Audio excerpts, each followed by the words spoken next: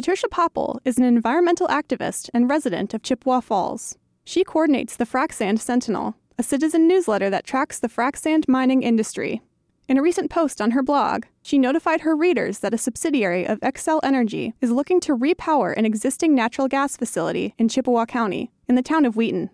She says the project poses public health and environmental risks. When you have natural gas that's used as an energy source, it also creates pollutants in the air that people can breathe in, and climate change is a part of that because the chemicals and so on are warming the atmosphere. The proposal comes from Xcel Energy, an electric and national gas company based out of Minneapolis.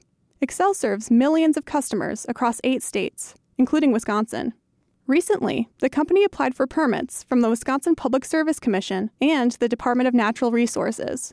Environmental activists, including Popple, say the project invests in fossil fuels rather than prioritizing clean energy.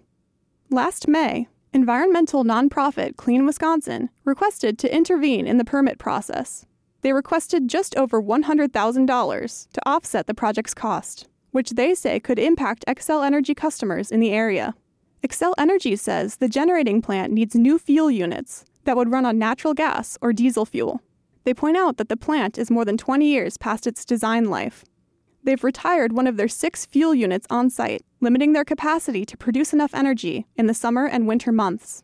Xcel Energy says that approval of the project would make the plant produce energy more reliably and efficiently, while decreasing emission rates.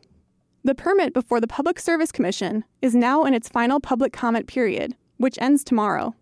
So far, it's received more than 78 comments. Many of the comments express concerns about the plant's environmental impact. Others point out that an approval would conflict with the governor's goals to prioritize clean energy and reduce carbon emissions in the state. Last week, Wisconsin's DNR released their preliminary determination on the Wheaton plant. Based on their analysis, they found that the project meets the state's standards for emissions and air quality. According to a facility supervisor with the DNR, their final decision is likely to come in early March. And the Public Service Commission is scheduled to consider the project proposal in a series of meetings over the next month. Reporting for WORT News, I'm Faye Parks.